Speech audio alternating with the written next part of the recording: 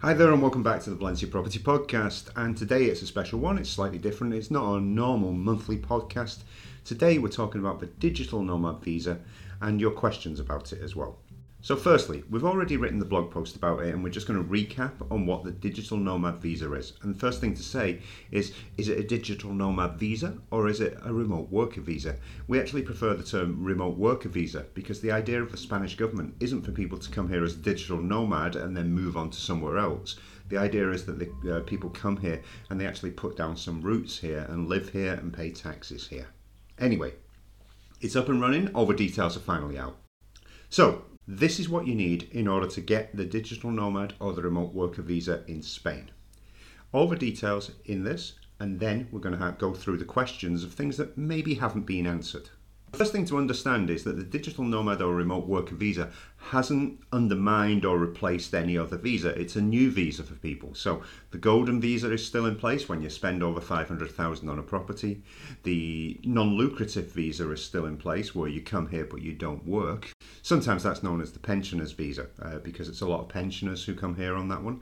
And then there's a student visa where you can actually come over as a student on a course that is called homologado, which is actually recognised by the Spanish state, and you can even work on the student visa for up to 20 hours. Who is the digital nomad or remote worker visa for? Well, it's designed for people who can effectively work from any location in the world in your current employment. It requires those applying for it to satisfy the following requirements. So you need to be a freelancer or a remote worker for an employer or employers.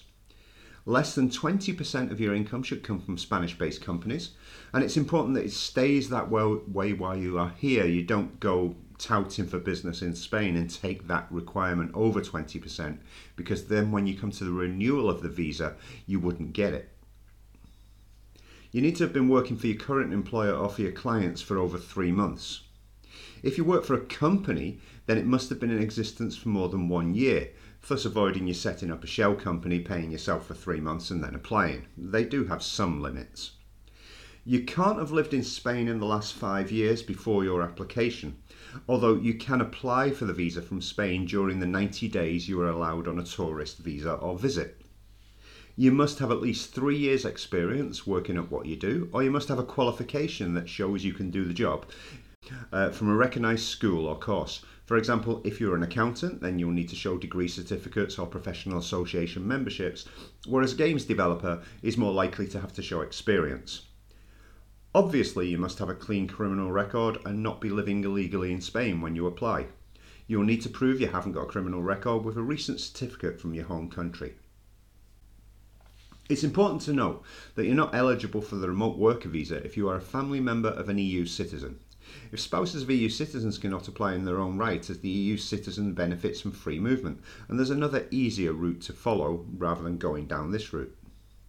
So what do you need for your application? Firstly, you'll need to prove that you will have sufficient finances to support yourself when you move to Spain. Now, there's something called the IPREM in Spain, which is the sort of like a minimum amount of money, and you've got to get a certain percentage of this, which is higher percentage, it's 200%. So at the moment, it's around €2,333 a month, which you'll need to prove you've got coming in from your activity. However, this is likely to rise a little in the next few months, and I believe since I wrote this, it has gone up to €2,400 because the Spanish minimum wage rose. Dependents will also need to be considered if you're coming with a family. So the first dependent, i.e. spouse, would need to be 75% of the IPREM, which is about €825. And for each successive dependent, 25%, so €275 each. This means that for a family of 4, you'd need to prove around €3,700 a month or €44,400 total. Dependents can be a spouse, children under 18, children over 18 as long as you prove they're dependent, and equally parents, but again, if they're dependent on you. Proof of income will be required in the form of invoices, tax returns, bank statements or job contracts, but expect to have to show a combination of all of them, as it's Spain we're talking about here and these things happen. Secondly, you'll need to have private health insurance to begin with for yourself and all dependents. This must be enough to cover all contingencies and have no co-payment element, meaning you'll pay for your prescriptions, for example. It's likely that at the end of your first year here, you'll become eligible for the Convenio Especial, where you can pay into the Spanish health system. It's logical as you will be paying tax here. You can apply in one of two ways. Firstly, you can come into Spain on the 90-day visa and apply here. Secondly, you can apply through the Spanish embassy or consulate in your own country. If you decide to do it by coming to Valencia or Spain, then we'll have a hand-holding service available with local lawyers to get the process done as quickly as possible. The big advantage of applying for it in Spain directly is that you get an initial 3 years, whereas applying through an embassy or a consulate in your own country, you'll only get the first year and then have to reapply here next year for another 2 years. The aim is for applications to be granted within a few weeks with a maximum of 90 days. But as we're in Spain, expect delays, difficulties in getting appointments and teething problems galore, as this is bound to be very, very popular. However, and this is an apparently, if you haven't been heard back in 20 days, known as administrative silence, then your application is granted automatically. And this is one of the measures in the startup law from which the terms of the remote worker visa are taken. Now, we've got a link on our article about this to get a copy of the application form, and it's a simple one-page form. But it should be accompanied by all of the other proof required, which is also listed here. So you need the completed application form, a copy of the payment made for the application, which is Model 790038, and it's currently €89.96. A passport copy, and we expect this to be a notarised one with the Hague seal, El Sello de la Haya, but this is not yet confirmed. Professional qualifications or proof of relationship with employer. So that would be your qualification certificates or the letter from your employer saying yes, you've worked for them for over a year and they're quite happy for you to work in Spain. You'll need a clean criminal record form from your current country of residence, even if that's not the country where you were born. And it'll be for the last 2 years, and there'll be a sworn statement that you don't have a criminal record from any other country you may have lived in during the previous 5 years. So if you've moved around a bit, you'll want one from your current country of residence and then one. It's not actually a form, it's actually a sworn statement from yourself that you haven't got a criminal record elsewhere. These papers need to be legalised and notarised, and again, it'll need the Hague seal on it so that it's legal. You'll need a private health insurance contract, your proof of income or funds, a copy of your degree certificate or professional qualifications or evidence of your experience in the job that you bring with you, a letter from any company you work for authorising you to work from Spain and giving details of your job, your salary and any other relevant details. What is relevant, you decide of course, and proof that any company you work for has existed for more than 1 year.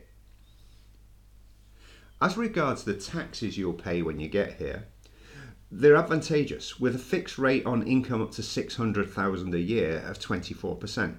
Now that's higher than the anticipated 15% when this idea was trailed, and that's slightly disappointing for some people, but it's still more than reasonable.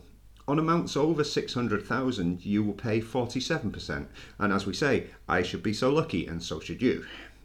You will have to get in touch with the tax office once you are here and do their application process to be considered non-resident for tax purposes in order to benefit from the flat tax rate. You will have 6 months after establishing residency to do this, and again, we'll have a hand-holding service to do this. By doing the above and benefiting from being considered non-residents for tax purposes, otherwise known as the Beckham Law, those on the remote worker visa will benefit for 6 years with zero tax on worldwide income and assets.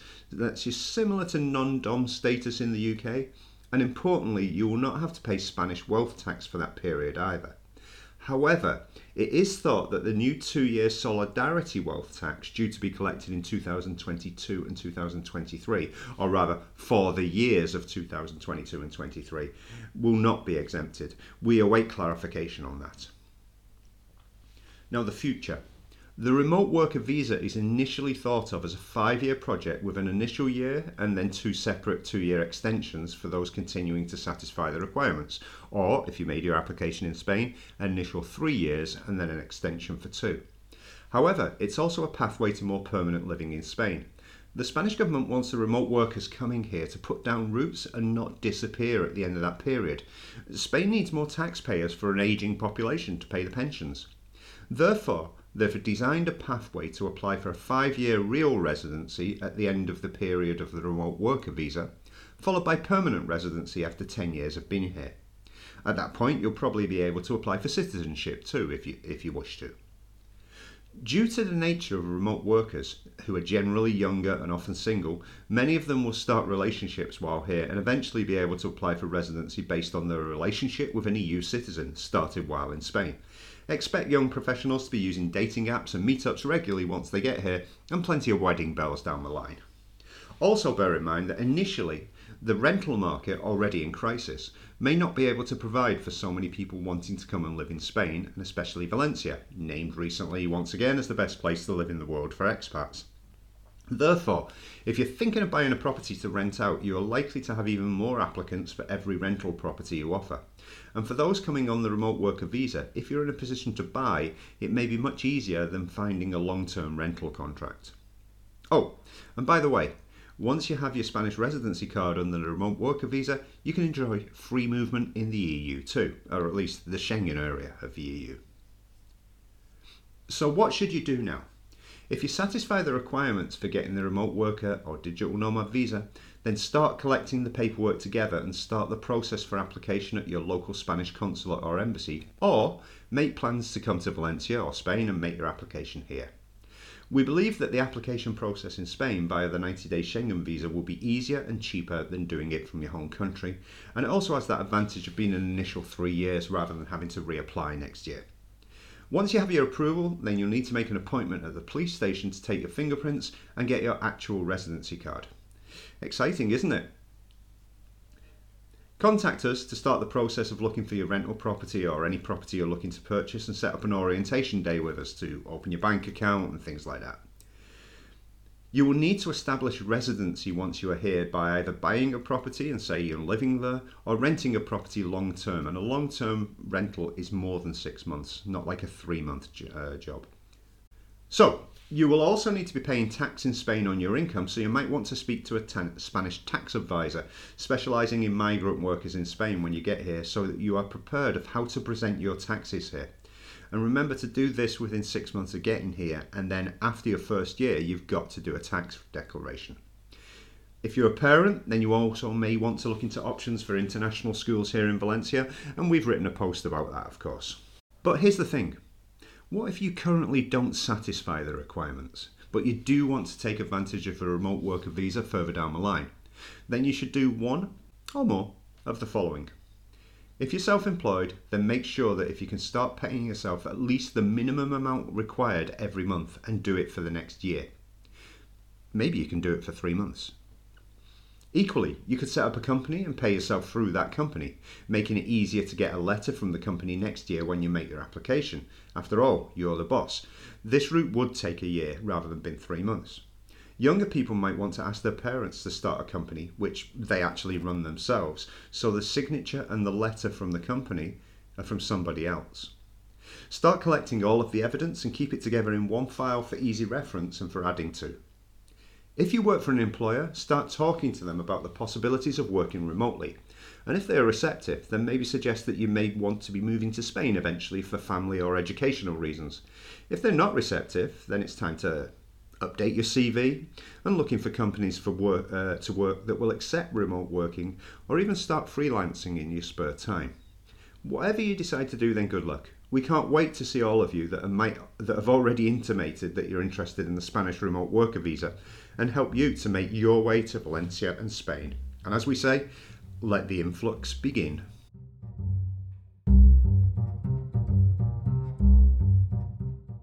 So, based on that article, we had quite a few questions come through. I'm going to repeat some of them here. We've had lots of questions which were actually answered mostly in the article, with pointing people in that direction. But quite a few people have got questions which maybe don't appear fully in the article. So, for example, John asked, do you have a lawyer we can work with who could get all the paperwork together? And of course we do. Expect changes and lessons along the way until things are clear about the process, but we'll have a lawyer who will give you the list of things you need to collect, and then he will take you to the places you need to be in order to make your application. Corey asked, if I apply now, when can I be expected to get the visa? Well, it looks like the first visas issued will be in April, so it's sort of best to start the process of getting your paperwork together, and then the next time you come into the country, Corey, that 90-day thing, because I know you're interested in the initial 3 years, it's start the application when you come in at that point. It shouldn't be a problem wherever you are in the country at that time. David asked, I've heard that you need to apply when you have at least 60 days in the country left on the 90 days allowed. Is this right? Honestly, I'm not sure. I've not seen it written down anywhere officially, but it seems to be a rumour spreading like wildfire on all the internet forums. To be on the safe side, it would be more logical to apply for it as soon as possible after landing in Spain, as Spanish bureaucracy tends to be slow. But then again, if all requirements are met, then after 20 days of administrative silence, it should be granted automatically. So there's that. It's maybe a thing about go figure and see what happens. I think it's easier just to start the application as soon as you hit the ground. Che asked, can you do the paperwork with us? And the answer, unfortunately, Che, is no. We'll always suggest a lawyer or a company that moves into the space to fulfill this need. Expect to have to pay them, of course, even though you can do it yourself. We just don't have time or capacity to do the actual legwork on this because there's going to be a lot of legwork. Marissa asked, if I'm working as an online content creator, how do I show the qualifications? Well, this is a more show you're working out thing. There are no official recognised qualifications for a job, then it's assumed the experience and track record will be enough, along with the proof of income and the letter from the employer or employers showing that you've been working for them for over a year. Flo said, I was a resident in Spain for over a year during the COVID thing. A short visit turned longer. I read that you can't have been a resident of Spain in the previous 5 years. Can I still get the visa if I want to return now?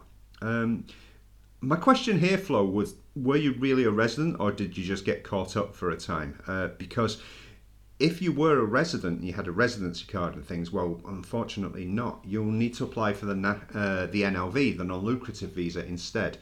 If you don't need to work, that is. Maybe do some work on the side. It's an option. People who did need to work previously have been coming in on non-lucrative visa and keeping it quiet. Obviously, we can't advise you to do this.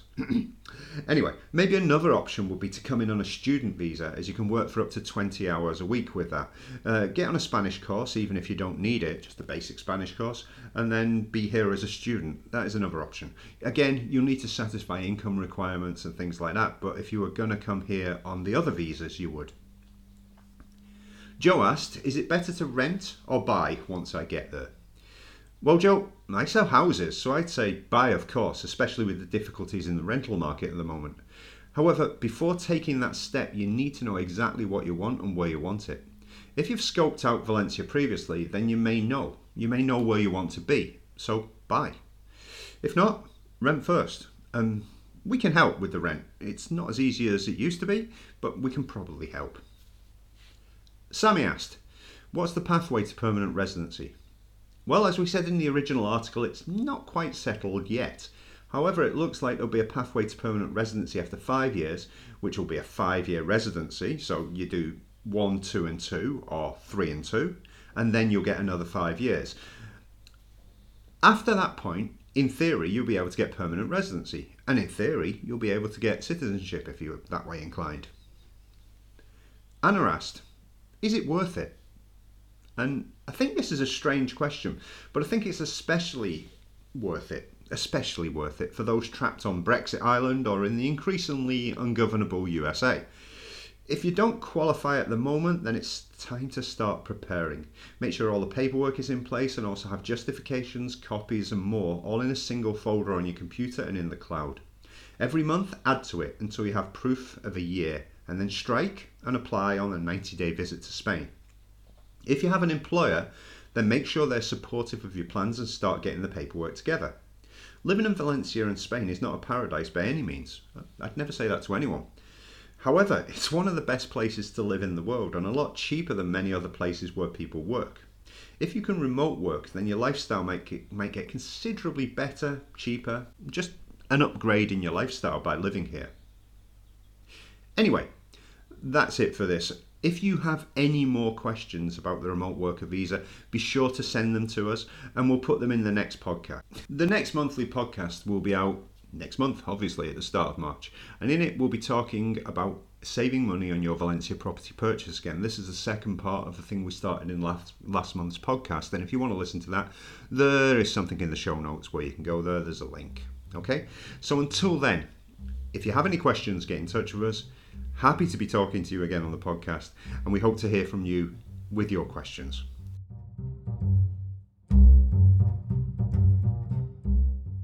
Everyone at Valencia Property is waiting for you to arrive so we can give you the best service possible on buying or renting your property.